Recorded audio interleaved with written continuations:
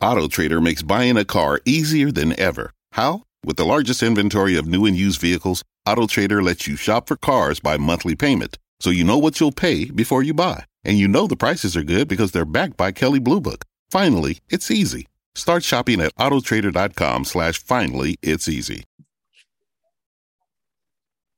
Well, good morning, good evening, good night, good grief. Whenever you're watching, whenever you're listening, my name is Willie Lawson of Morning Report and fightbackmedia.com, fightbackmedia.com, fightbackmedia.com, and Fightback Media TV. Last week was fantastic. I had my friend Melanie Collette of Money Talk with Melanie, talking about the effect of gasoline prices on normal families and budgets. And I thought, you know what, that was really good, but it skimmed the surface. I need to find somebody who knew a little more background. So we may get in the weeds a little bit. Take notes, rewind the video if you have to get the points out. But my friend Kevin Batts of Red River TV has so kindly decided to join us here this evening. And we're doing this at 2 a.m.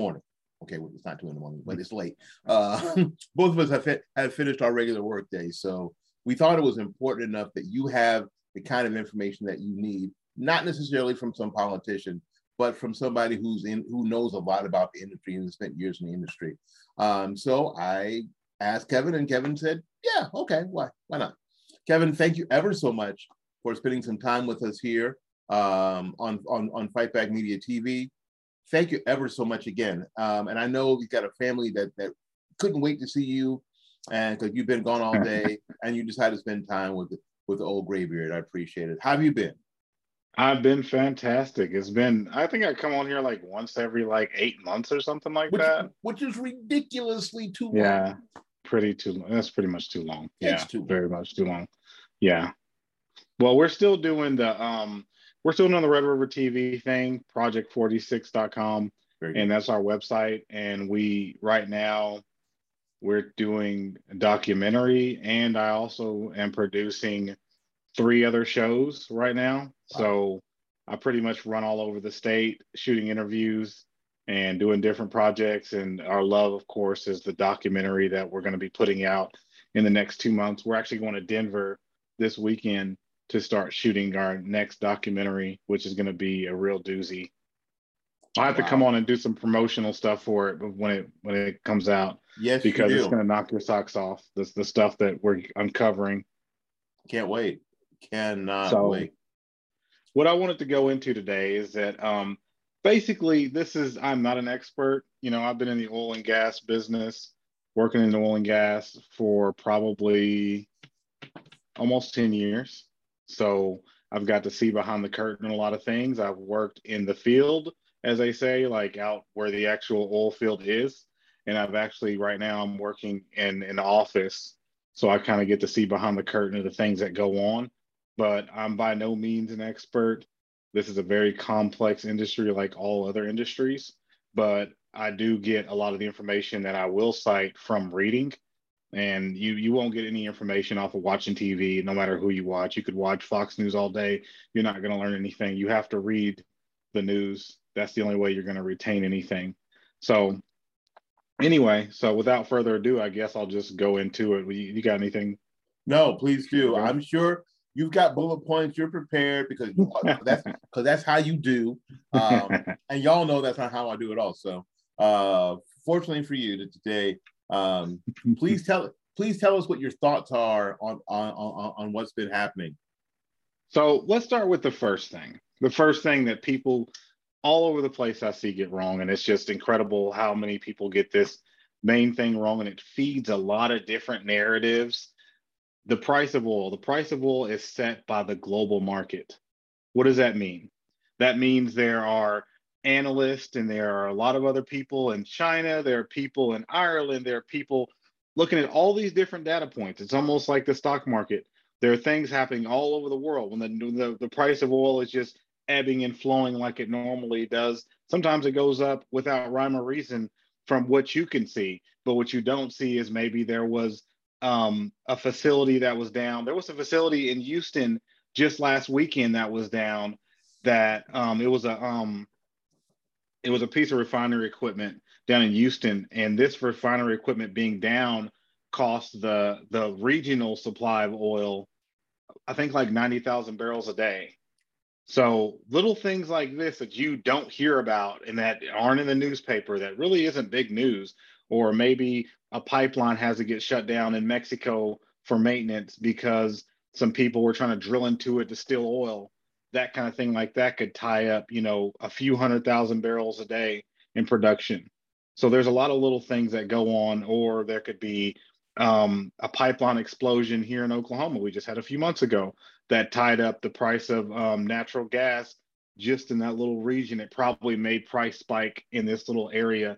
So prices are set at the global level and they're set at the regional level. So how that affects at the regional level is that you have refineries on the East Coast, you have refineries on the West Coast, you have different areas have different refineries, and that's where all these pipelines feed into all these different refineries. So you won't necessarily, that's why you see a lot of the prices in California don't match the price across the country, because of a lot of the regulations and things they have going on in California, and where they get their oil from is setting that price. And you also, that's how you have little pockets where, like, for example, Colorado, they used to produce a lot of gas, and the specific kind of gas that they made so much in that little area that it collapsed the price in that region, and they couldn't get the gas out. So it pretty much collapsed to the point where it made the whole industry crash. So that's why they stopped. One of the main reasons why they stopped drilling in that area. But just to stress the point that the global market sets the price. A lot of different factors set the price. It's not some person, it's not some company, it's all of it together. We are a global economy, as they like to say, and oil plays a lot of roles in that. And so let's move on to my next bullet point. Okay, why certain segment of American oil companies? Okay, so this is why it's difficult when you say, okay, well, why, when America was drilling so much, why were they exporting some of it? Well, because a lot of the oil, there's different blends of oil. So in America, we create what's called light sweet crude. And there are thousands of different things that come out of that light sweet crude, a lot of different petrochemicals, and only a small percentage of that is actually gasoline. I think it's like high grade and jet fuel or something like that. I don't even think you can make diesel out of the light sweet crude that we have here in America. You have to blend it. So you have to get the heavier crudes, and the heavier crudes come from Canada, South America, and Russia and Saudi Arabia and a few other places. So that's why whenever we cut off the amount of oil that was coming in from Russia, that's why we had to go to South America and ask them to bring their oil up, because we had to replace that heavy. We didn't have that here in America, so we produce light sweet crude. So that's why people are like, okay, well, why did he go down to South America? I wouldn't say. I mean, it's Venezuela. That's a big deal, and Venezuela is a horrible dictatorship, and we should not be lifting sanctions on them in order to get their oil. But you have to understand why we did that primarily is because we had to replace that amount. They had to.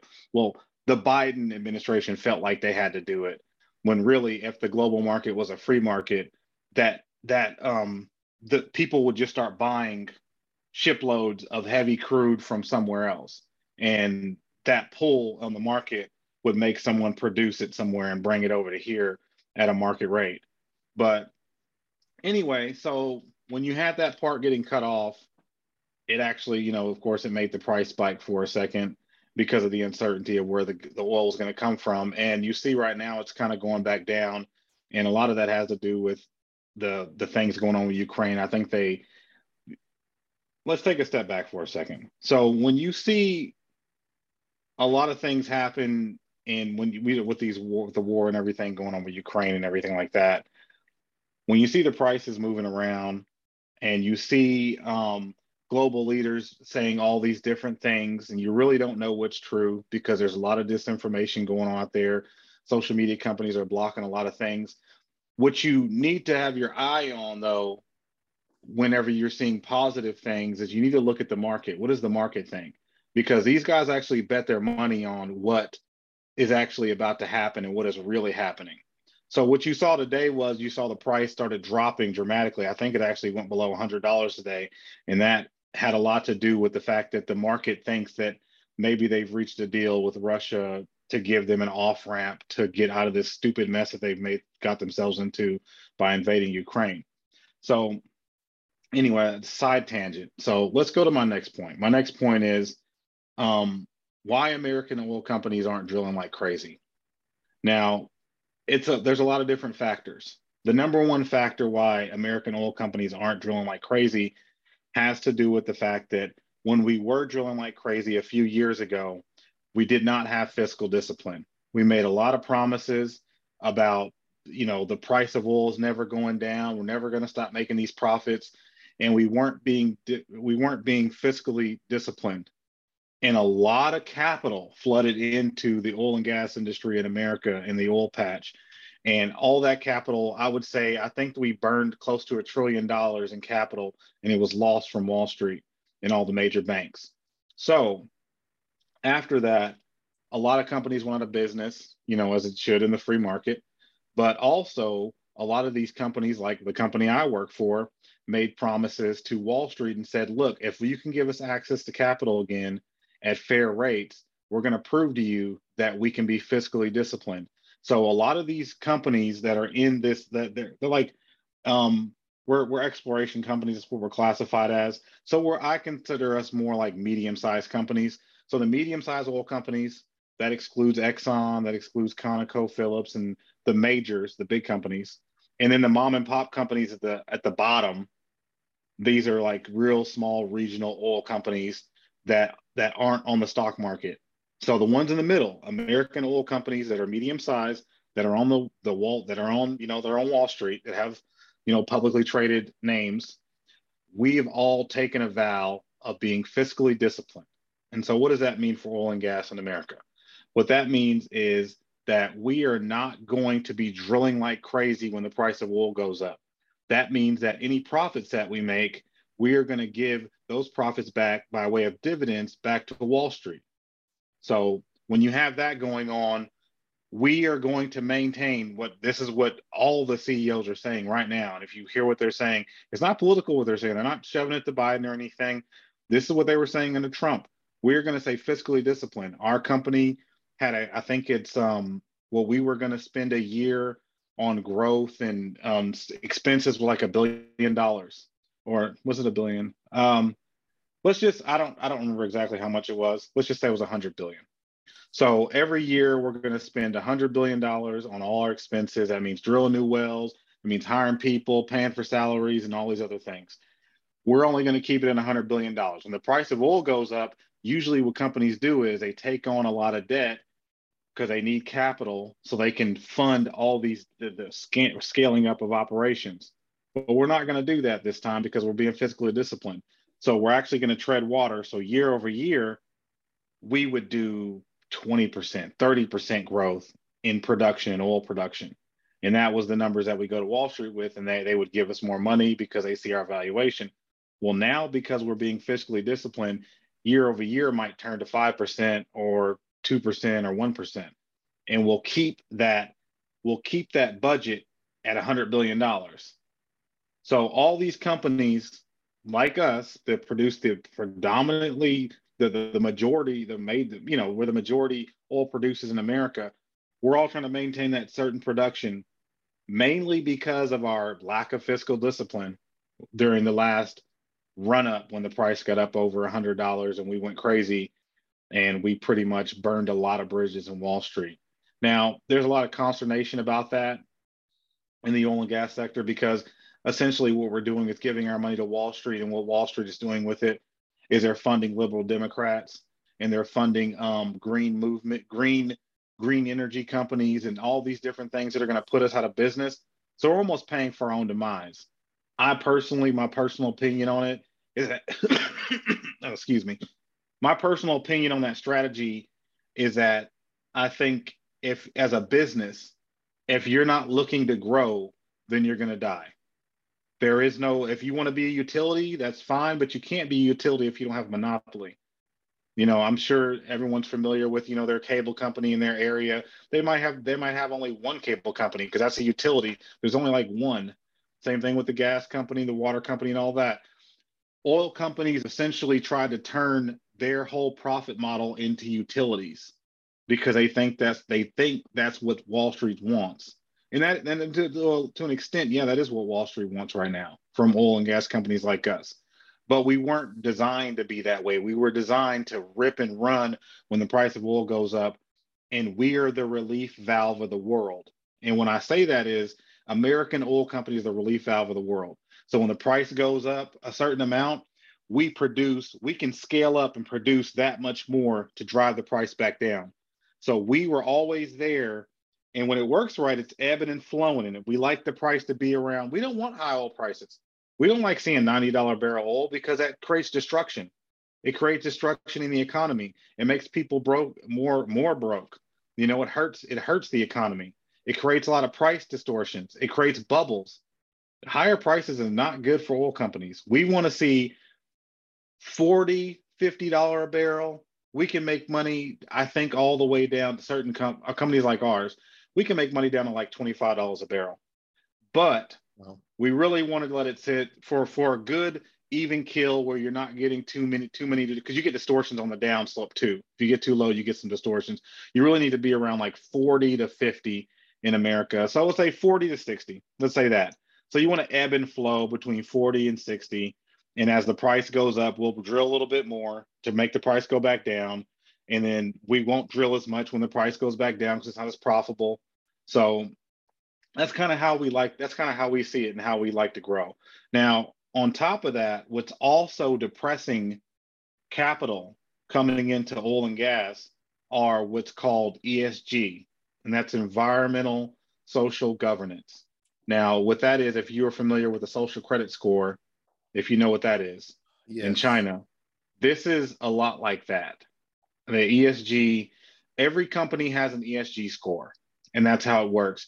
And how ESG scores work is they look at a company like mine, they say, well, you have a diversity and inclusion section in your company, that's 10 points. You have this woke class, this woke person that you brought in that's going to have these classes, it's going to tell white people that they're horrible, that's a bigger score. So people think that that Coca-Cola and all these other companies are doing these woke things because they are woke.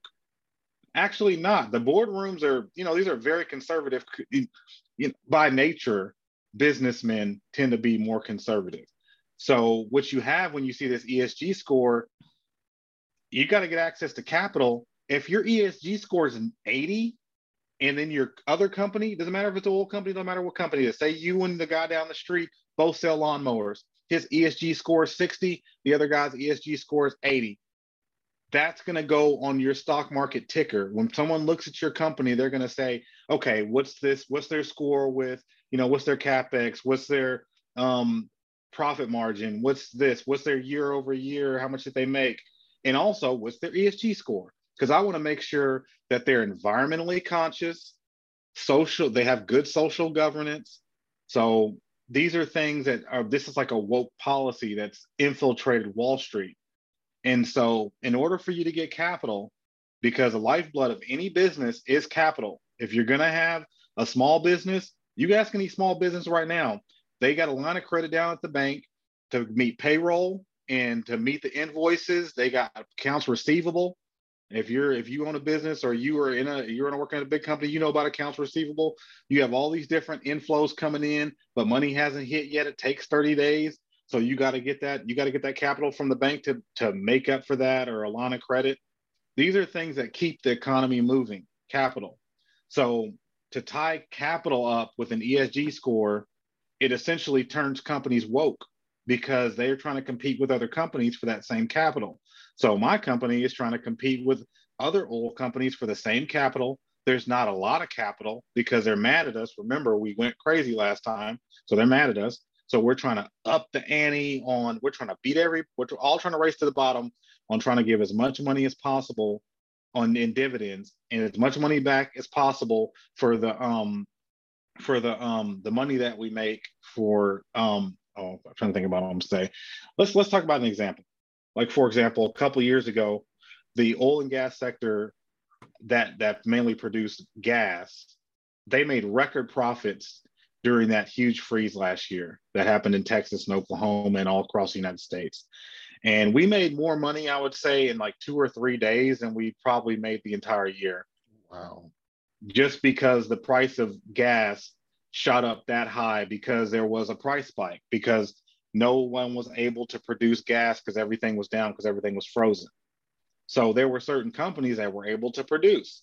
And those companies that were able to produce, when they made all that extra money, that means some of these companies made an extra, they were projected to make 800 million that year and they made 2 billion that year because of that. Or they made 3 billion or 4 billion. So what they did with that extra money is they didn't keep it. People think they kept it and put it in their pocket. A lot of these companies paid that back in dividends. They gave it right to Wall Street. It went right into Nancy Pelosi and Chuck Schumer's pockets for the next election, because that's how it works with Wall Street. But so when you're talking about drill baby drill, you're not going to get drill baby drill because one, we don't have access to capital. We got to be woke. Only way you're going to get capital is being woke. And so that's why all these companies are getting woke right now. This has nothing to do with what they want to do. It's just that it's just got to happen that way. You got to bring in a diversity inclusion officer. That's going to raise your ESG score. You got to say you're down for all these green initiatives. That's going to raise your ESG score. You got to say that you're going to go carbon neutral. That's going to raise your ESG score. All these different things. They've tied the Chinese credit system to our monetary system. And that's why we're seeing these things happen with a lot of these companies. And that's one of the reasons why those two reasons together, and a few other factors, of course, is the reason why you won't see oil and gas companies drilling. It really doesn't have a lot to do with the price of oil and gas, besides the fact that we're not the relief valve for the world anymore. The reason the price of oil is high right now is because Biden in the United States and the State Department has been snubbing Saudi Arabia, and to pay us back, they're raising the price of oil, and they've been doing it for the past year. And that's something that just hasn't really just been largely reported, but a lot of what's going on with the price of oil has a lot to do with that. And I'm talking about right now we have the war and all that other stuff, but I'm talking about it in the aggregate. AutoTrader makes buying a car easier than ever. How? With the largest inventory of new and used vehicles, AutoTrader lets you shop for cars by monthly payment, so you know what you'll pay before you buy. And you know the prices are good because they're backed by Kelley Blue Book. Finally, it's easy. Start shopping at autotrader.com/finally it's easy. What forges commitment? In America's Navy, you'll think about quitting. From the drills, the aches, the cold. But shipmates face every challenge as one. Every push to the edge. Every call to defend. Because out here, we're part of something bigger. A force that never quits. The sea forges commitment in every sailor. America's Navy, forged by the sea. Discover commitment at Navy.com.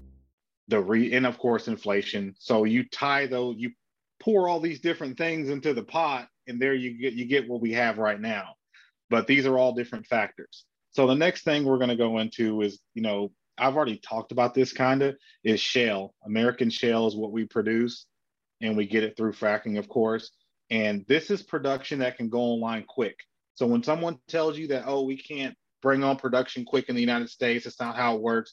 Yeah, it takes a while to get those drilling rigs out there, but I can tell you, compared to Saudi Arabia and compared to a lot of these other countries, we can ramp up production very fast, very, very fast, and very dramatically. But we're not going to do that, like for the reason I said before. But we can ramp up production very fast. But the problem was that we only produce light sweet crude, like I said before. It's a very light crude. And there's a lot of different things in it that's good and that will help lower the price.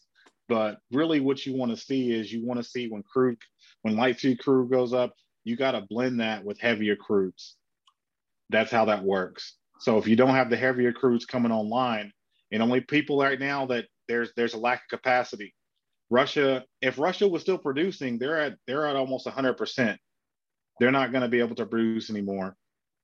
So the only places that can really ramp up, that are really throttling back their wells, is Saudi Arabia and Venezuela. Venezuela isn't throttling the wells; they're under sanctions.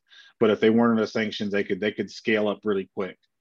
So these are just some things to consider. So as far as Russia is concerned, I won't go too much into the geopolitical things about that. But the main thing I will say is that you're looking at two sides that neither side is good. You know, you got Zelensky here. He was in the Pentagon. He was in the Panama Papers. He's very well funded by a billionaire, Ukrainian billionaire funded him. He's the same guy that owns Burisma. He's the same guy that paid Hunter Biden $50,000 a month. And he's the same guy that owned the production company that had 1+1 Media. That's the same company that Zelensky's show was aired on. He's the same billionaire that started the political party that was named after that show that Zelensky was on when he decided to run for office and fund his campaign. And the same thing with Vladimir Putin. These are some bad hombres. And this has been the piggy bank of the West. And it has been a proxy war that has been a silent proxy war for a long time in that area, with a lot of different things going on, a lot of money getting washed and a lot of hands getting, you know, spread out with money on top of it. So it's a proxy war that turned hot. That's what this is. So there aren't any good sides in this. But as far as Russian oil is concerned, Russian oil will find a home, just like Iranian oil finds a home today. They'll find a way to trade it. If they have to do it through using China as China-backed currencies, they will get it out. Just like when Iran never stopped producing oil. Iran was selling oil to France. Everybody knew it in Europe. Europe was taking Russian, Iranian oil when it was under sanction. They did it illegally. There's ways to do it. There's a lot of different ways to do it. Just like Syria is under a lot of sanctions right now. Syrian oil still finds its way to the market. Now it's reduced and it's at a reduced price. But I mean, if you're on the black market and you're selling oil for, 30% off, 25% off, somebody's going to buy it. And it ain't like the one thing you got to think about with oil. This is the funniest part. And this is something before I stop. And this is just, you can't stop it. It's almost like gold. So the pipelines that run from Kazakhstan or whatever starts with a K. They have oil and gas pipelines that run through all these Eastern Bloc countries. That oil meets up with Russian pipelines. So Russian oil is mixed in with the or gas or whatever from these Eastern Bloc countries, and Russia's been managing it, and no one says anything because they know the sanctions really don't mean anything in terms of that. It does create it creates disruptions, it creates price distortions. That's one thing that it does do. And Russia isn't doing a good thing invading Ukraine, but I will say this, like I said before, we have bioweapons labs all over that country. That's been confirmed by Victoria Nuland at the State Department. They overthrew that country government and installed the current president that's in there right now. Our State Department did that. So there are no good sides in this. And the oil will find a home, and the oil will go to market, and the price of oil, as this contentions continue to de-escalate, as they started de-escalating today, you could tell because the price of oil started dropping. As you see the price of oil drop, you'll know that it's de-escalating. They're finding a solution. So hopefully they find some kind of off-ramp where Putin can save face and everyone can go and feel like they won the day, So otherwise, we're going to end up in World War III. But before we end, I just want to say that, that oil always finds a way out. It's hard to beat oil because the world needs oil. And it's not the fact that you need oil to start your car. You need oil to run your cell phone. You need oil a lot of different medicines that we have rely on oil for a lot of the different materials that go into that. There's a lot of different things, everything around you, the paint on your walls, pencils, everything, plastics, everything is run off of oil. Oil is one of the basic building blocks of modern society, of our modern economy. So it's not going anywhere. And the only thing these governments can do is, of course, they're going to fight over it. But I mean, that's pretty much the spill. That's a lot. And that's a lot. And that's a lot to unpack. But but some of the things that stuck out, Kevin, was that with this ESG score, because that's the one I took notes on, I thought, how is it that oil companies can pay for their own demise Oh, absolutely, they are. By funding these green initiatives. Oh yeah, we bring these left-wing groups into our company, and I wouldn't say groups, but I would say we bring these left-wing ideas. And there's a famous, I don't know if it's called an idiom, I don't know what you would call it, but anything that isn't overtly conservative will become liberal. So what's happening with this ESG score is infecting all these companies with liberalism. So we have a group in our company. We started a women's group a few years ago because of ESG. So we have a group of women that meet for the sole purpose of just being women. We never had that in the oil and gas industry. And now we have a group where it's Black people that meet, and it's all the Black people in the company meet. And they tried to invite me a bunch of times, and I said, I'm not joining that group. That's racist. So they meet and they discuss Black things, and they bring in all these different Black initiatives, and all the company CEO, he goes and speaks at it, and it's the greatest thing ever. And they sure tell they take a lot of pictures and oh yeah, and they had literature, kente cloth, that they had literature that said that if you're white, you just need to sit and listen. You just need to just be quiet and just listen. So these are the things that are permeating through our industries, and mainly because a lot of it has to do with the ESG scores, and they tied money to a capital. That is probably, of all the things you mentioned, other than World War III, the most disturbing thing that you mentioned, frankly. It really is, because it's something that I don't think a lot of people know about. I think that we learned about the Chinese social scores. Credit score, yeah, and we thought, well, that seems stupid. I wonder how I wonder how that's working out. But I don't think people know that that's actually happening. Why? Because I wondered, why does a company based in Atlanta, Georgia, that's been around forever, suddenly decide to go super California woke? Which company are you talking about? I'm talking about Coca-Cola. Oh yeah, that's what they're doing. They have to, these diversity inclusion people that, okay, I can tell you right now, the person that was running, one of the people, not I didn't say that person, one of the people that was running their diversity departments and stuff on their board, they went to an oil company in Texas to be on their board. They now have them on their board. So that same person with that same left-wing energy, these people are infiltrating. They've already said they might not be able to get us. They might not be able to get us on the battlefield of ideas, but they'll sure go underground. They'll get in these companies, and they have advanced degrees. They have Ivy League degrees. They don't know anything about anything. They don't know anything about the oil and gas industry. They don't know anything about how to make a Coke or even how to sell a Coke. They've infiltrated all these different industries, and that's how they get in, through the ESG score system. We are, let me get out of the way. You see that back there? It says fight back. Fight back. Yes. How do we fight back? Other than raising our children and sending them to these Ivy League places, making sure that their brains aren't warped, and be able to compete by. You want me to tell you how to fight back? By infiltrating. Yes, please, because we need to. You want me to tell you how to fight back? We need to fight back. Okay.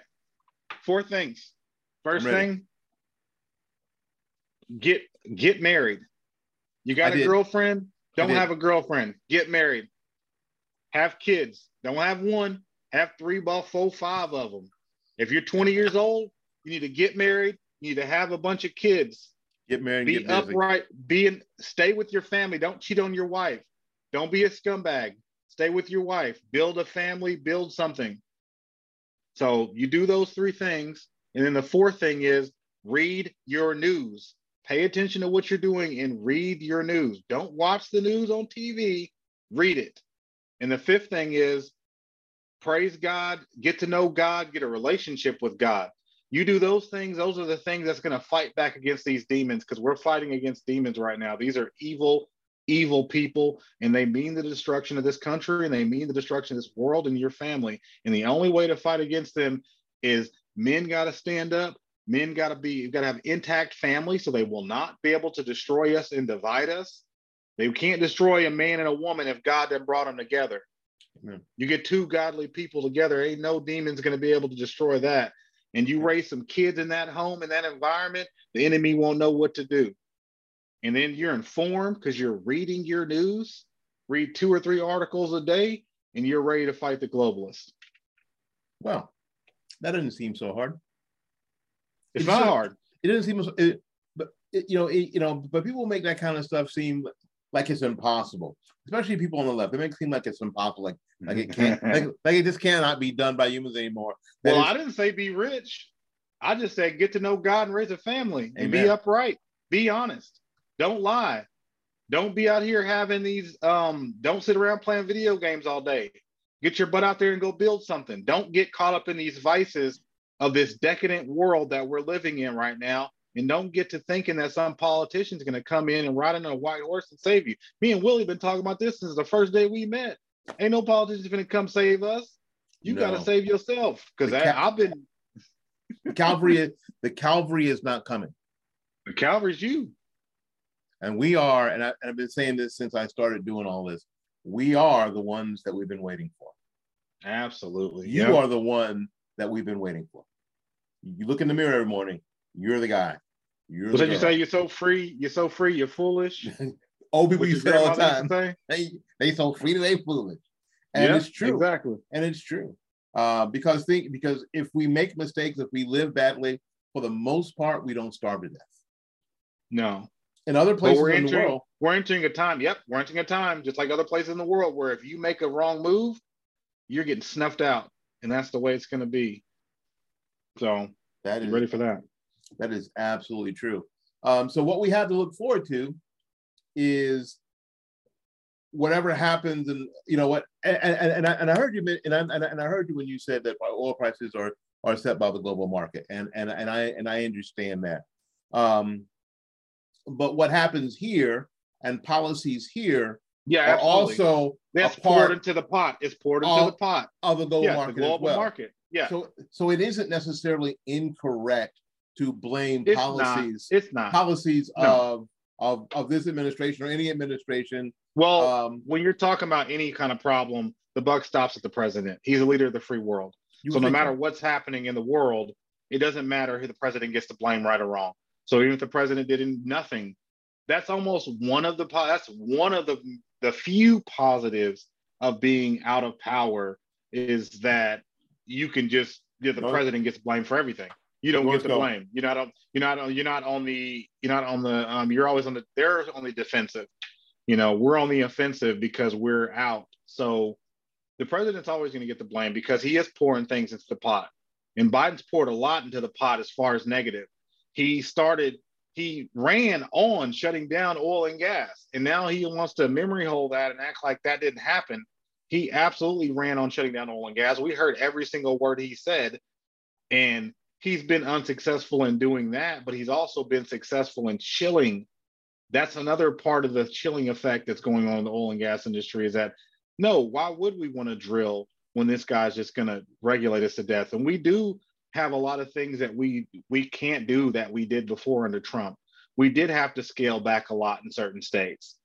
So those are things that got poured into the pot. Now, Biden has a big, heavy hand to play in this global markets price setting, but people try to act like, well, these oil companies are just greedy and they're raising the price. Like we're not raising the price.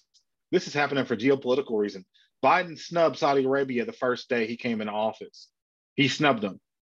And now they won't take his calls because the Saudis know one thing. If you're not going to go along with oil and gas in your own country, you're not going to be independent in your country as far as energy is concerned, and Russia knows this too, you will need us before we need you. So we just have to wait. We'll put the squeeze on you. We'll raise the price up by scaling back production or not growing.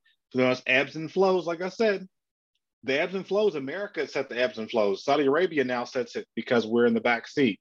Now we're producing a record amount of oil and gas in the United States. We certainly are. But the feeling, it has nothing to do with what's happening. Those numbers don't mean anything. When you're talking about a global market, it's just like Wall Street. What do they feel? They feel like Biden said oil and gas is on its way out the door. They feel like America is not going to be energy independent that much longer.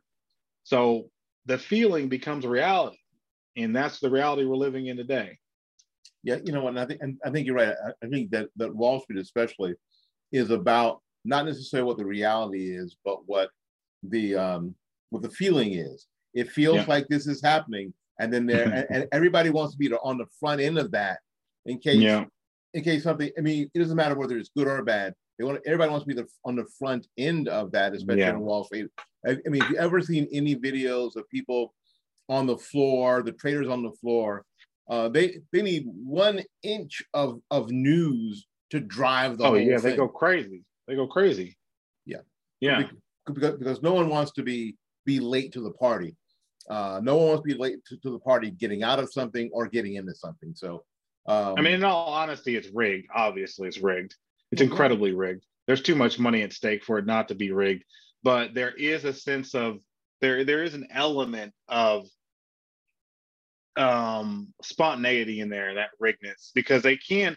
The thing about the enemy is the enemy works the same in every mountain, and that's the financial mountain. But every other mountain, the enemy works the same no matter what. It's almost a universal truth. There's a few things that the enemy has to do. The enemy has to tell you what he's going to do before he does it. You look at, for example, you look at COVID-19. Look at all the training exercises and all the different things they did beforehand, telling you that there's going to be a global pandemic and all these different things. I know we said we were going to talk about COVID, but the enemy's always going to tell you what he's going to do. Got right here. I will always tell you what he's going to do. It's almost like a universal basic truth. Also, because there's free will, we have a chance to react and we have to push back. So the act of pushing back, even if they're more powerful than us, the act of pushing back and not acquiescing, because a lot of things happen in the spirit. Just like when they told you to bow for BLM or they told you to wear a mask. These are things that you're doing something in the spirit that's bowing to that thing. So putting that mask on, bowing to that thing. And I mean, I'm not saying universally, I'm saying like, and also kneeling for Black Lives Matter and things like that. You're submitting to something. Getting an abortion, it's a sacrament to the gods they used to in biblical times. They sacrificed their children to these different gods. That's the same thing. That's a sacrament to Planned Parenthood. That's why they're proud of that. Or castrating children. They always have to go after children.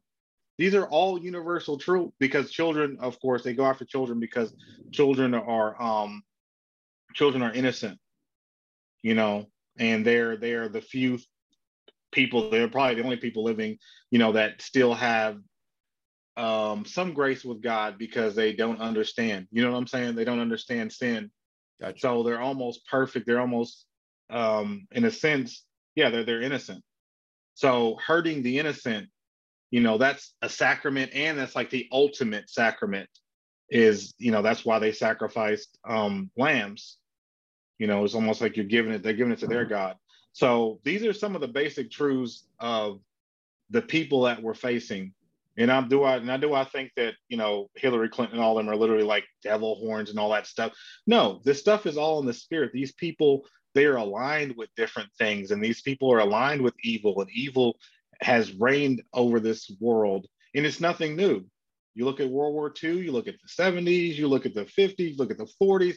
There's always been a remnant. Remnant means like 30%, 20%. Not a lot of us. We are outnumbered. We're outgunned. We don't have the money, but we got God. The remnant standing up and saying, no more. That's what it is. Not bowing to that thing. We will not bow to that thing. You will not brainwash us. And the enemy's always going to try, but you have to look. You have to see. You have to have that discernment. You have to say, what's really going on here, God?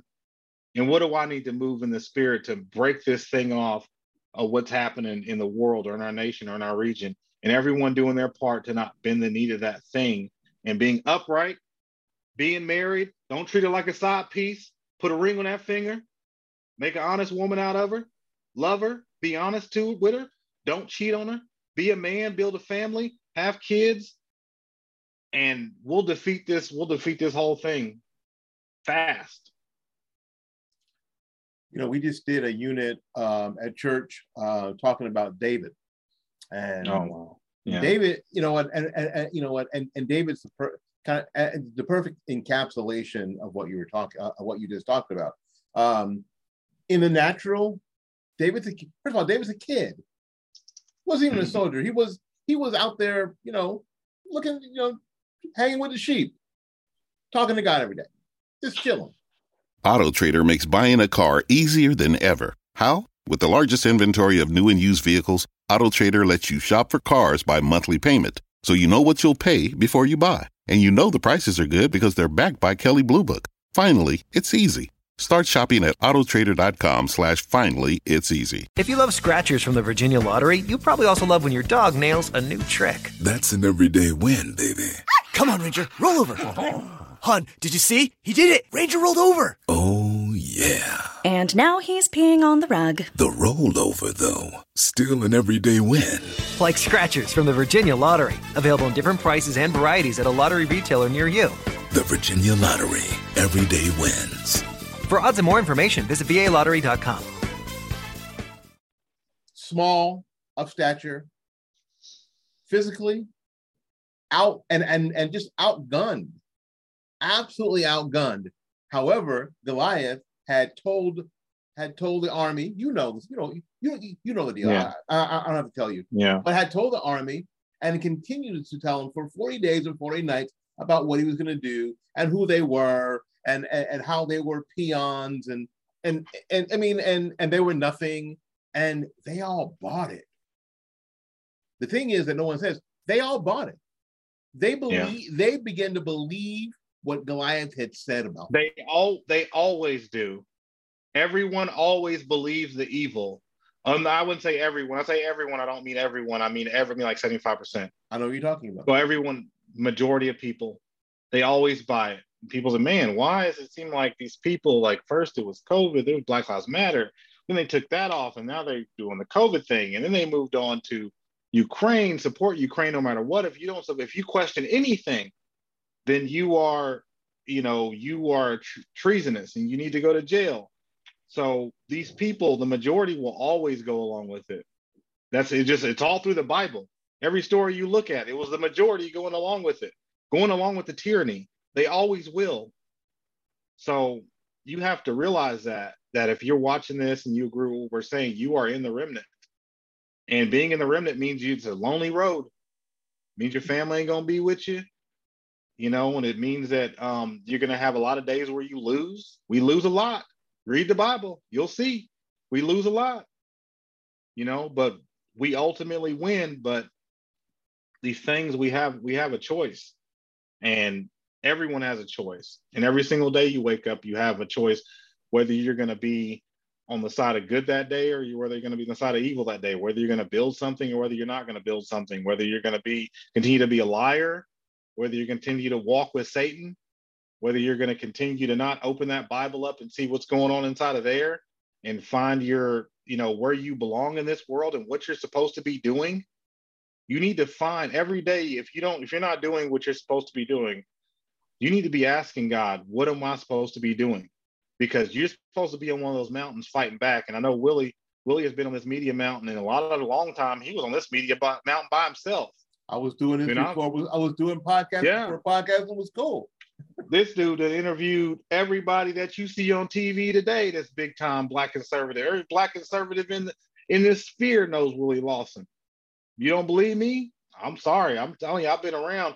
When I first came into conservatism, the first person I found was Willie Lawson. That's the first person you're probably going to find because he's the one who's been podcasting the longest. I've been out here. So it was a wilderness, right? Am I right? And you were, and you know what? And when you mentioned about being alone, I was absolutely alone. And you're right. Your family, other than my wife and my son, who are in my home, there wasn't a lot of support. So you did things by yourself a lot, and you went a different direction a lot, all the time. The people that were your friends before, just either they backed off. They just backed off. Well, he's doing that thing over there. almost like, well, maybe it's just a phase. Man, you didn't have cool candidates and stuff. You didn't have like fun guys like Trump around. You had freaking You had John McCain. John McCain, Mitt Romney. Mitt Romney. You were having to go against Obama. That's tough, man. That was a tough cat right there, man. I started going against Obama. I mean, that's where we started. I can tell you this right now. God's honest truth. When Obama was getting elected, you know, as Rush Limbaugh say, I better not say it. Never mind. My wife called me. Well, my wife called me and she's like, I'm onto this dude. This guy ain't no good. She called it from day one. This guy ain't no good. This guy's bad. Everybody's lining up behind him. This guy ain't no good. And those were tough days being a Black conservative, being against Obama. But I can tell you this right now, we were against Obama from day one, me and my wife. And we knew we called him the first day. And we were absolutely right, unfortunately, because he could have did a lot of good for this country. And you know what? It's funny you say that because I was kind of hoping I was wrong, but I had seen that dude. I have seen him in other people locally. Oh, wow. You know what I'm saying? I had seen, absolutely. You know, I had seen the person who was the Superman, who was the slick, who basically could talk for 35 minutes, excite a crowd, say nothing. I'd seen that. And I saw this dude going, and all I could think of at every speech going, he's good. He's really good at that. He had that Ivy League cadence. He had that perfect cadence. No. That's some. No. You talked in sentence fragments, but it was a cadence that got people excited. And I thought, this dude is good. He is a fantastic politician. I always say, a fantastic politician. I know he's belly laughing at Biden right now. He's like, dude, what is your dumb mistake? Who runs on taking people's jobs away? That's probably universal as a politician. You don't run on negative things. You don't literally, we're going to get people fired from their job for not taking a shot. Like, you don't run on people losing their job, bro. They're going to blame you every time. They're going to blame you. That's going to work against you. And now they're running around like crazy, spouting stuff that is completely and totally false. Oh, wow. That everybody can see. Yeah, absolutely. Joe Biden tweets the other day that when he got into office, there was no plan to pass out the vaccine when everyone knows already that that's not true. He said it before, and a couple of days ago he tweeted whomever is tweeting for him. Yeah, because I don't think Joe's obviously he's not tweeting. I don't think he's got his jitterbug, and I don't think he's doing that. I just don't. But whoever's doing that, they continue to push all these. I guess the term now is false narrative. We used to call them lies, straight up lies, and they keep doing it, and they just keep doing it. Yeah. Joe shows up at the Democrat retreat, and basically tells them, "Oh, we got a record to be proud of." Huh? Nobody believes that. They don't believe it because they know it isn't true. Absolutely. And even people who supported, who I know who are Democrats who hated Trump for some reason. They just hated. Well, they hated Trump because I told them, because you were told to hate Trump. That's because you were told to hate Trump. Absolutely. Yeah. They're even sort of looking with an askance eye at Biden and Democrats at this point. So it makes sense. And I know their internal polling is telling Democrats that they are about to take the butt whipping of a lifetime in November. All their internal polling is telling them that. Every poll I see is just historic. I haven't seen one I don't think they're even able to register the amount of anger that is building right now. And yeah, he will get a slight bump from this Ukraine thing because that unites the country. Things like this, right or wrong. I think his handling of it has been, I will say this one thing.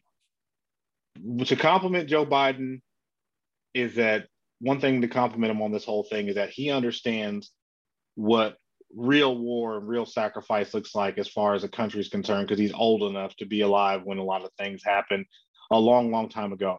So he understands the threat of nuclear war. He understands escalation as far as nuclear war is concerned. And so he rightly chose not to do a no-fly zone, because I know he understands what that means. Now, I was in the military too, so let's knock out some basic truths of this no-fly zone. A lot of people are putting out a lot of weird comments, like the Lindsey Grahams of the world, the Mitt Romneys, the war hawks. They're not telling you the truth about no-fly zones. No-fly zone means now let's define the term no-fly zone. No-fly zone basically means you go over a region, and for example, a country like someone like NATO says that, okay, we're gonna have a no-fly zone over this region. That means nobody can fly over this area, and if anyone tries to, we're gonna stop them. So that's presented as, okay, we just released a decree and all of a sudden everyone just stops flying in this area. No, this is what really happens. Let's look back at the first Iraq War, Desert Storm. We created a no-fly zone before we invaded and everything, before that thing really got kicked off. We created a no-fly zone over southern Iraq. And so when we created that no-fly zone over southern Iraq, the first day we went in there to set up the no-fly zone is we had to go in and bomb SAM sites, because they had a lot of sites. You have to fly your aircraft over this area, and the Iraqis had a lot of SAM sites in the surface area. That's surface to air missile sites. And these are missiles that are made to take down planes, enemy planes. So they had to go in, they had to take out planes. So they had to cross over into Iraq and take those SAM sites out. And as they were taking those SAM sites out, an Iraqi plane came flying into the no-fly zone. They warned him a couple of times. He didn't listen, so they shot him down. Now, if you imagine this playing out over the state of the country of Ukraine, it'll go like this.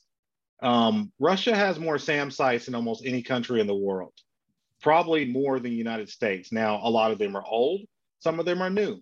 He probably has a lot of his newer ones, very, very advanced SAM sites over the Ukraine border, because that's where a lot of things are happening right now. So he probably has a lot of SAM sites stationed over that. And he also has SAM sites and other surface-to-air missile sites, anti-aircraft sites all around Ukraine. Not as many, but the majority of them are in Russia. So what you're going to have to do is, if you're going to enforce a no-fly zone, is you're going to have to fly sorties into Russia, and you're going to have to blow up those SAM sites, or you're going to have to get, you have to do like Tomahawks and stuff like that, do missiles from the ships off the coast in this, I forgot what sea that is. I think it's the Black Sea or something like that, off of Ukraine. You probably have to have them shoot some missiles into Russia from there, which I don't even know if they go that far. That's just tangent. But essentially what you're doing at that point is you are at war with Russia. So a no-fly zone means war with Russia. And when you look at military doctrine on both sides, that's on the Russian side and that's on the American side. Military doctrine states if two nuclear powers go to war against each other, it will only end in nuclear annihilation. And mainly that has to do with the fact that it's I don't know if this is an idiom either, or just a saying some old person said, was that there's a saying in Russia essentially is that we are not going to, what's the point of the world existing if we don't exist? What's the point of a world existing without Russia? And what that means basically is if they feel like they're going to lose in this shootout between two nuclear powers, they will push the red button. That is in their military doctrine. And it's based off of that idiom that a world cannot exist without Russia. Think about it how you would think about it. Like, okay, I'm going to go down with the ship. If somebody was trying to take over your house and they were trying to take out your family, would you go run and hide or would you fight? You're going to use every weapon at your disposal. Why? Because what are you going to lay down and let them kill your whole family? Do you want to exist without your family, or are you going to use every means possible? That's how Russia views their country. And so, yeah, we dust them off in 5 seconds. And then we dust them off, and as we're winning, they're going to have all their subs, which they have off the eastern seaboard and the western seaboard all the time. It's documented. Look it up. They have submarines all over the world, and they're off the eastern and western seaboard right now, all the time, doing their routine, paths through our eastern and western seaboard, right off the coast of DC. They will surface. They don't even have to surface. They can launch ICBMs from submarines underwater, and we won't see them until they surface off the water. And by the time they come out of that water, 6 minutes, dead. There's nothing we have. We might be able to shoot down a few of them, but it's nuclear annihilation on both sides. That's death. So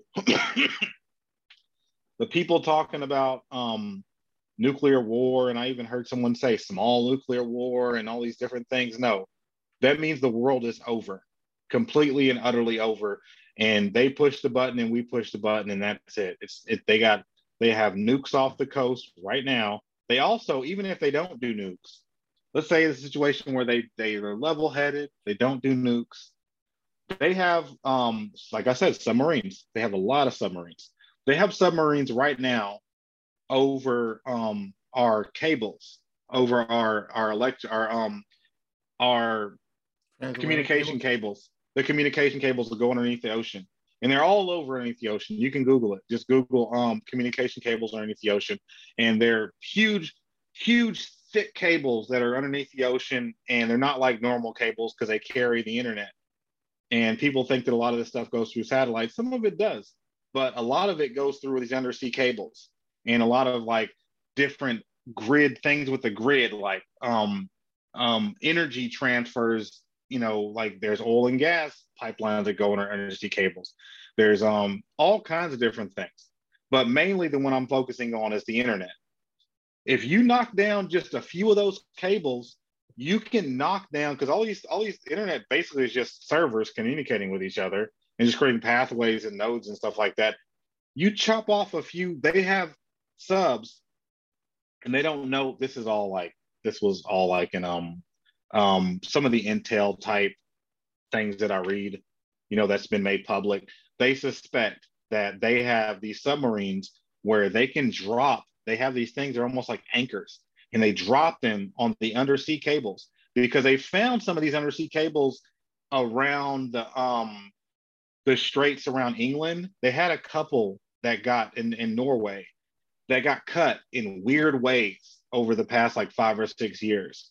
And what they think is, their speculation is that Russia has developed this system where they can drop something. It's almost like an anchor on top of the cable, and it cuts it clean, but it cuts it in a way to where it almost looks like it just like was an accident, but you can't really tell how it happened.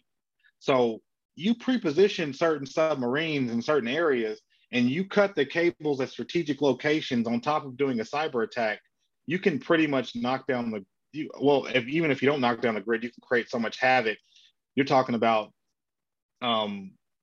destructions that we can't even think about. I mean, you think about everything's run off the grid, off of the internet and things like our whole oil infrastructure is run off of a lot of different smart things that are connected to the internet and are connected to IP addresses and things like that. You're going to lose control to a lot of different things. And the whole infrastructure of the world right now, the whole global economy is built off of the internet in a sense. So these are just things to worry about. You know, I'm not trying to scare anybody. I'm just saying that these are things that I read, things that I know about. And I know that this is deadly serious. And I think that Biden understands some of this. And I think that's why he's been reluctant to do a no-fly zone, because he knows that means absolute annihilation on both sides.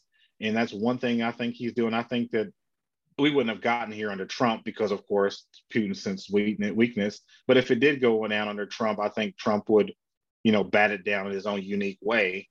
But I don't think Biden knows how to make it stop. I think he knows where it needs to stop as far as the red line, how far we need to go. But I don't think he understands, how do we give this guy an off-ramp so he can feel like he got something? Because you're just going to have to give him something so it'll go away. This can't go the way it's going, because it's only going to end one way. So based on what you said, the whole thing with Poland and the 28 MiGs, how does Blinken not realize that is an escalation? Well, that was a poison pill, and see, that whole thing was okay. I'm going to explain that, please. So what happened was, this is all being coming from the State Department. A lot of the stuff that's been going on with the overthrow and them putting in Zelensky and all the things going on um with Ukraine has been going through the State Department. Victoria Nuland, she's been played a major role in that. She's over at I think she's at the State Department still. But anyway, so the State Department has been doing all this. They're the ones they're using.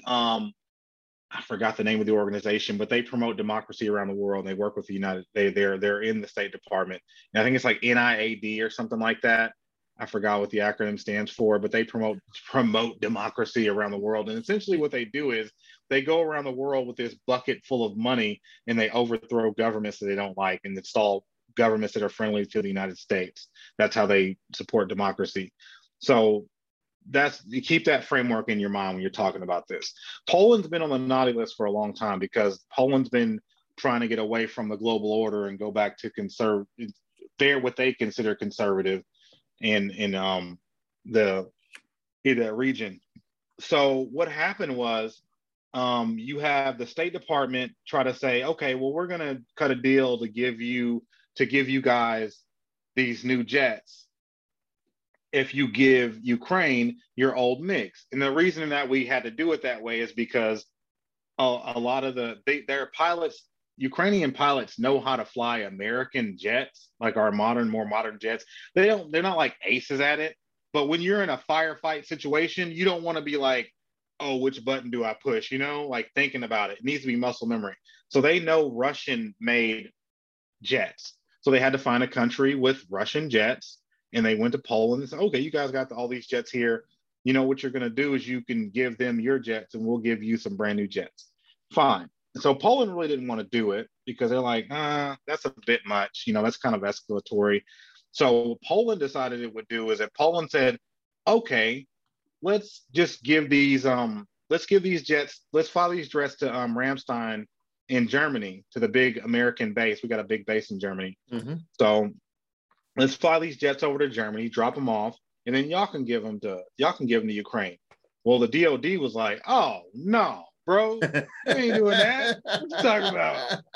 You gonna have us slide up? We're gonna do slide in there with these jets? We gonna get shot down. It's gonna be World War III. So DOD was like, no, we're not doing that. So the reason, the story behind that was that Poland didn't really want to do it, so they sabotaged it. That's why they did it like that. Okay. They were what the State Department wanted them to do was a dummy mission. I don't know if you from the hood, you know what a dummy mission is. A dummy mission is when you get somebody dumb to do something dumb. If you love scratchers from the Virginia Lottery, you probably also love when your dog nails a new trick. That's an everyday win, baby. Come on, Ranger, roll over. Hon, did you see? He did it. Ranger rolled over. Oh, yeah. And now he's peeing on the rug. The rollover, though, still an everyday win. Like scratchers from the Virginia Lottery. Available in different prices and varieties at a lottery retailer near you. The Virginia Lottery. Everyday wins. For odds and more information, visit VALottery.com. So they were like, dang, let's go trick Poland into flying these jets in here. And if the Polish get shot down, then that's on them. They being dumb. Then we can play off of that. We'll create more chaos off of that, but it won't be our guys getting hit. The DOD ain't going on no dummy mission. The DOD done played the game with State Department. Like, we ain't going on the road with y'all. Y'all be playing too much. Y'all trying to get us out here getting caught. But Poland sabotaged it for that reason. So, in another port to go into just a little bit on Ukraine, not trying to take up too much of your time. No. The bombing that happened over on the border with Poland, and a lot of people aren't talking about this. Now, I don't know if you saw the coverage about them bombing that base that was right on the Polish border, right on the border in Ukraine to Poland. Yeah. And it was big news. Now, they've been bombing bases, this is an invasion. They're bombing bases. They're taking over airports. That's what they're trying to do. So it really hasn't been that big a deal. You really didn't see that. But this particular bombing really got them rattled. And would you like to know the inside scoop as to why? Yes. The reason why they got so agitated and so bent out of shape about this one is mainly because we more than likely have, let me be careful what I'm saying. There are no troops there there are no troops there. No one there is, American troops in Ukraine. But there are mercenaries and there are spooks. And one of the places that these people are filtering into Ukraine is through that air base. That base was a training base. That was a training base where just last year, I think American soldiers were there doing a training exercise. So that was a training base. That was a base where if they were bringing in mercenaries, if they were bringing in special forces who retired last year, or the CIA or whoever, they were housed in that. That was the epicenter of where they were bringing in weapons. That was where they were bringing in weapons from the West. They were bringing in mercenaries. They were bringing all these different groups to help fight against Russia. So what I think happened was when they hit that base, they hit it with I think it was like 20 or 30 missiles, and it was precise. They were very precise, and they hit every single target. I forgot how many people it killed. I think it's killed 180 people or something like that, or it killed a lot of people and injured a lot of people too. It was very, very damaging. And so what I think happened was there were a lot of people there. There were a lot of spooks there, CIA type guys, State Department people, just a lot of people that weren't supposed to be there. And so it's almost like, I like to relate things to the hood sometimes. It's almost like when you rob a drug dealer. So you're not supposed to be there. You're not supposed to have troops there. You're not supposed to have anybody American that's supposed to be there. Nobody from the West. It's supposed to be Ukrainians they're training. So you hit that spot and they secretly got all these spooks here that are speaking English. They can't say anything. They can be mad, but they can't say you killed a bunch of Americans, because Americans ain't supposed to be there. So all they can do is be mad. It rattled them. And so that after you saw that bombing happen, you started seeing, them start really escalating that we need to have these talks. Because what I think was they were backfilling a lot of these people, a lot of these units that are fighting right now in Ukraine. Some of the more elite ones. I mean, there's the Nazis, of course, everyone talks about those Nazi battalion that battalion they have out there, the Azov battalion. They're almost like the elite of their military. They're up there. They've been fighting a long time. They've been fighting Russians out there in Ukraine, but they're on the other side of the country where Kiev is at. I don't think they have as many people as they got, with the Azov battalion. So they had people filtering in, but this is all my theory. So the Azov battalion stuff isn't my theory, that's real. But I think they had people funneling down mercenaries and things like that coming in because they know that money's coming from all these Western countries. There's going to be money, there's going to be weapons. There's money to make or whatever. Maybe they believe in what Ukraine is doing, whatever, more power to them. But I think this bombing really rattled them because it's a lot of people that they were expecting to go in and help push back the tide against Putin are gone. So you almost had a brain trust that was getting ready to be distributed across the country to replenish, all their losses get knocked out. And so now they have to regroup. And so now that created a little vacuum where it's oh crap, we had all these mercenaries going in and they were going to lead some of these people or be backfilling some of these spots in these weaker spots in Ukraine. And then weapons got destroyed, and then all this got destroyed, and they can't admit any of it. So all they can do is report it oh my gosh, oh my gosh, oh my gosh. And so, yeah, Putin's definitely getting desperate, but Putin's intelligence is right on point if he's hitting things like that. He already knew to hit to get into some of those biolabs. I think they said he got 2 of them, and it's the one part I don't understand is about the bioweapons is that Putin has bioweapons. So they're saying that he's going to get these bioweapons and he's going to use them. Putin has bioweapons. Russia has a very large military. You don't think they have bioweapons already? So I'm not saying that he wouldn't release them, but it just doesn't make sense. If your troops are there, why would you release it? And if these are not bioweapons and they're just biological, diseases and stuff like that, why would you release a disease if you're there? That'd be okay, you see Ebola sitting there on the table and you're a Russian soldier and Putin's you know what? We should release that Ebola in Ukraine while my soldiers is there. He doesn't care about his soldiers. They don't care about losing soldiers because their strategy more relies on encirclement and cutting off your resources, and then creating these, they create these corridors. They call them refugee corridors.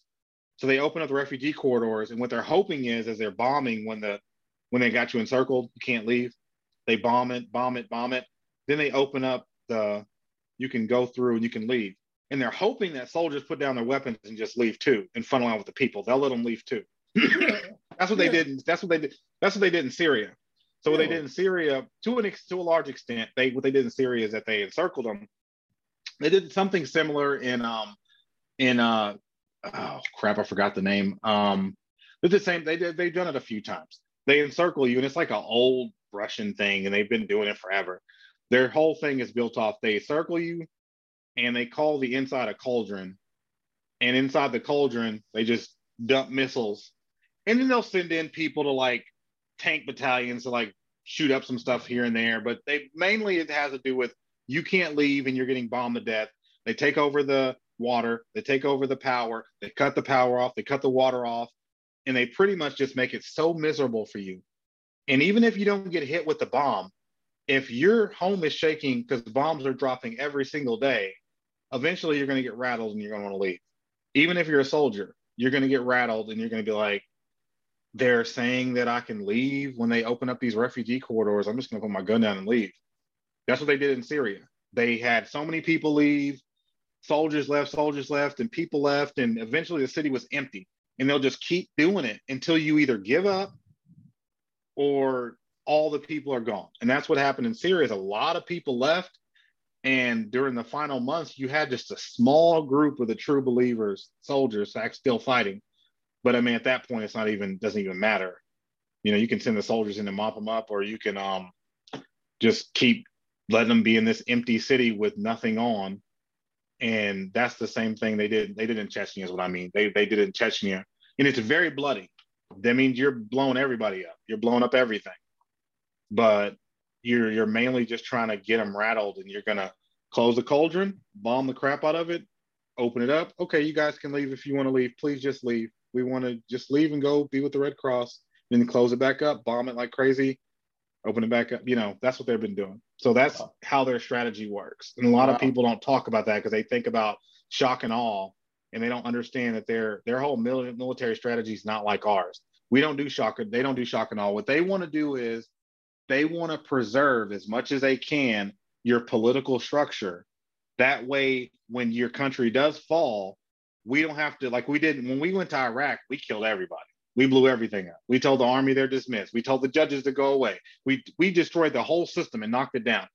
They don't do that. Their military doctrine, right or wrong, is basically, we're going to try to preserve those pillars and tell those people, hey, if you want to just stay and go be the mayor of that little city or whatever. Now, if they take over and you're like bad, or they don't like you, they're going to get rid of you or whatever, because they're not good people. They're evil. The Russians are evil. But this is just their military strategy, telling you it dry and unemotionally. But this is, so they want to preserve those political structures. They want to preserve the infrastructure as much as they can. And they do all that. That way, when it's over, it's easier to already have the mayor still be the mayor. It's easier just to have the dog catcher to still be the dog catcher. And then you put a puppet at the top. You put puppets in little places here and there. And then that's pretty much it. So it's not like what we did in Iraq and Afghanistan, where we just leveled the whole thing. We leveled all political structures and everything, and we had to rebuild. And that's where you have a lot of chaos. They looked at us doing that and they're like, that's stupid. You're going to have a ton of chaos because there's no mayor anymore. There's no police chief. Keep all those things intact and tell those people, we won't mess with you. Just go do what you was doing before. Just don't mess with us. And once they knock your country over, if it works, which I don't know if you can say it worked in Syria. I guess it did. I mean, the president's still in charge and they still have a country somewhat. And same thing in Chechnya. They did something similar in Chechnya, but the Chechens was Muslims and they weren't playing. They was doing suicide attacks and all kinds of stuff, but that's a different conversation. But that encirclement and keeping your structures intact is basically their military doctrine. It's not shock and awe.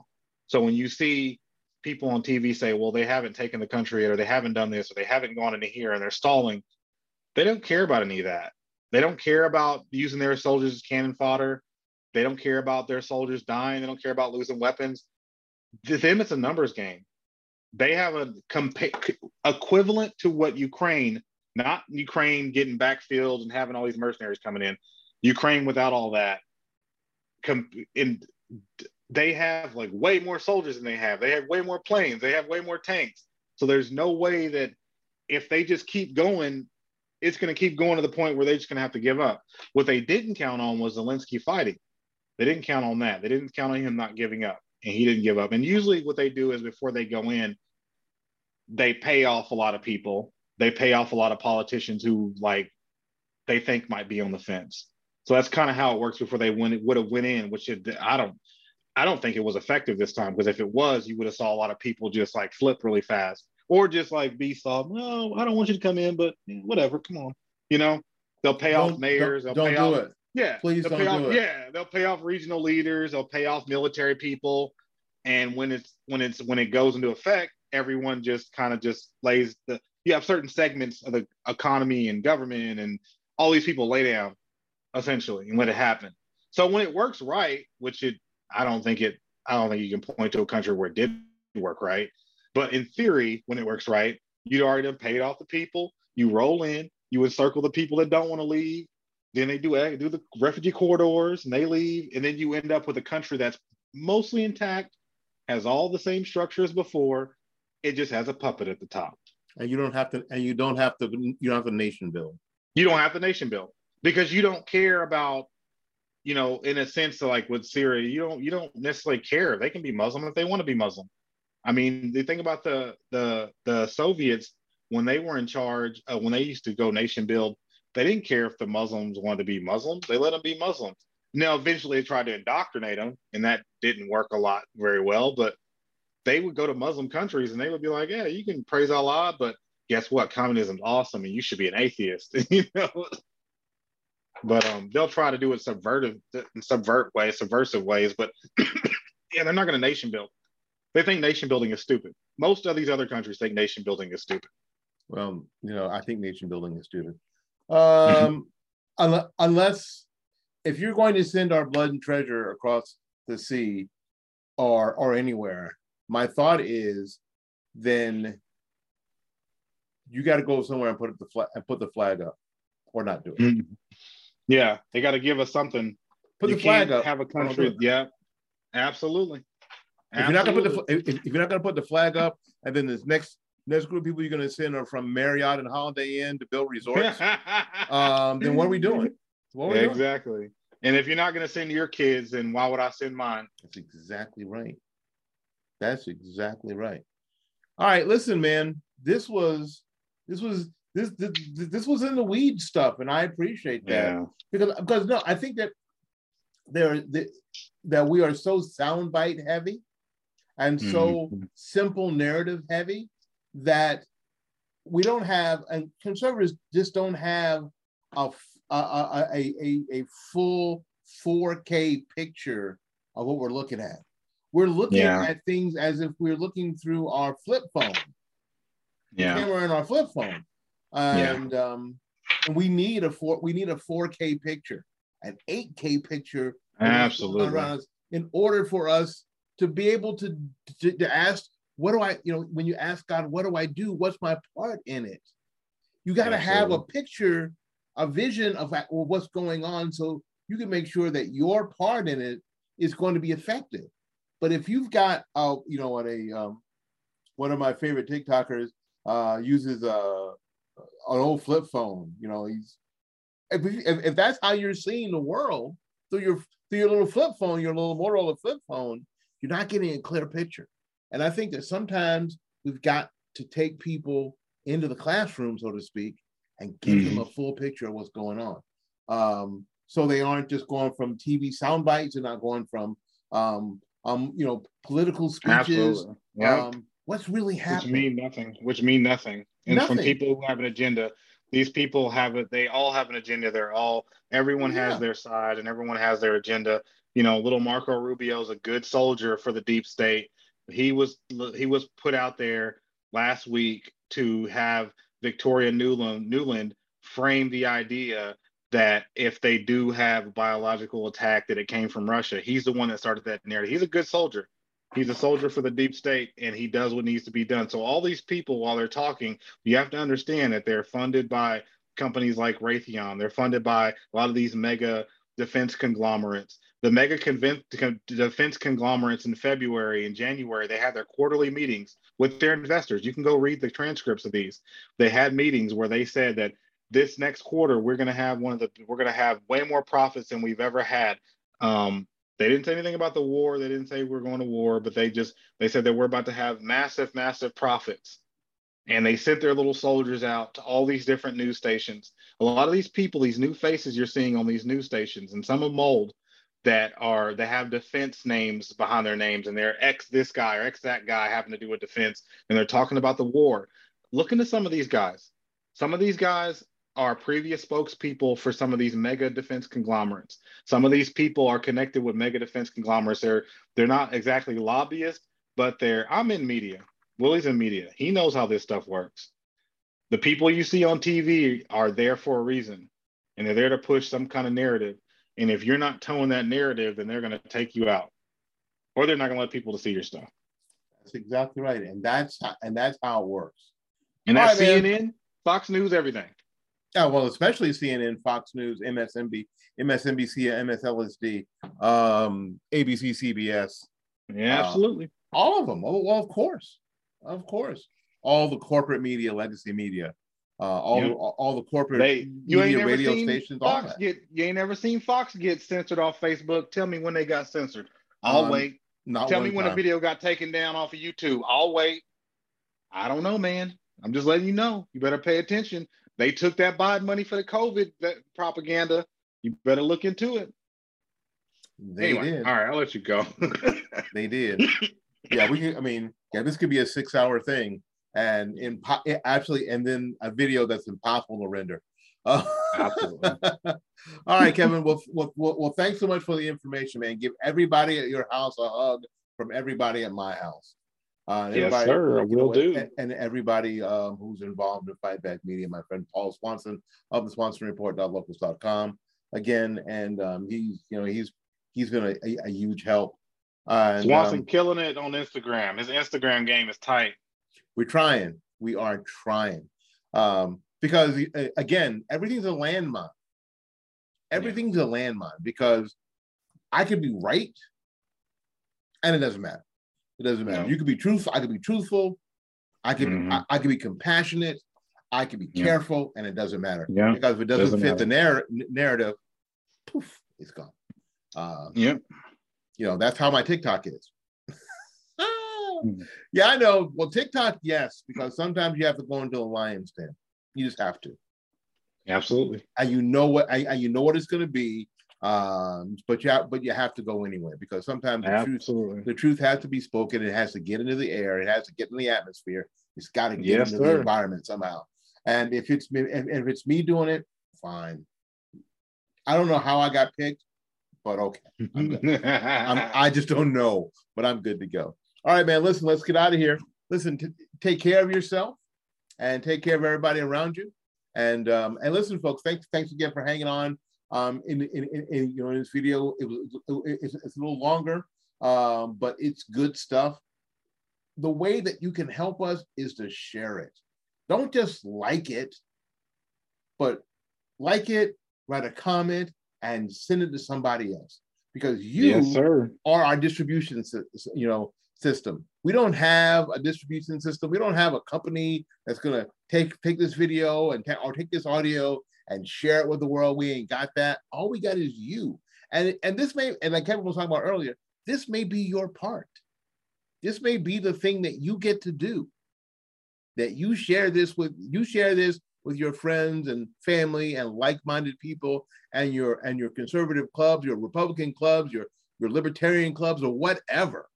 You have to share it. It's not just for you, it's for all of us. And if you'll do that for us, then you can feel like at least you've helped out some. Share it with 5 people and implore them to share it with 5 more, because that's how it works.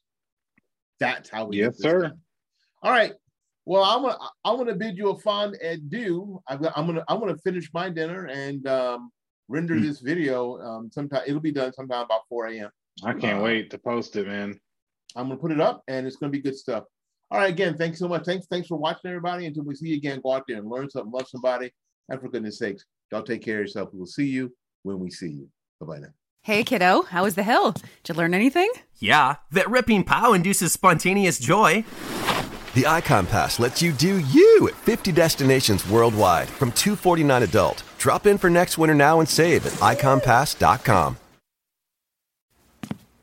Oh, hey, kiddo, how was the hill? Educational. Oh, learn a new trick? Yeah, the trick to a happy, fulfilling life, maybe.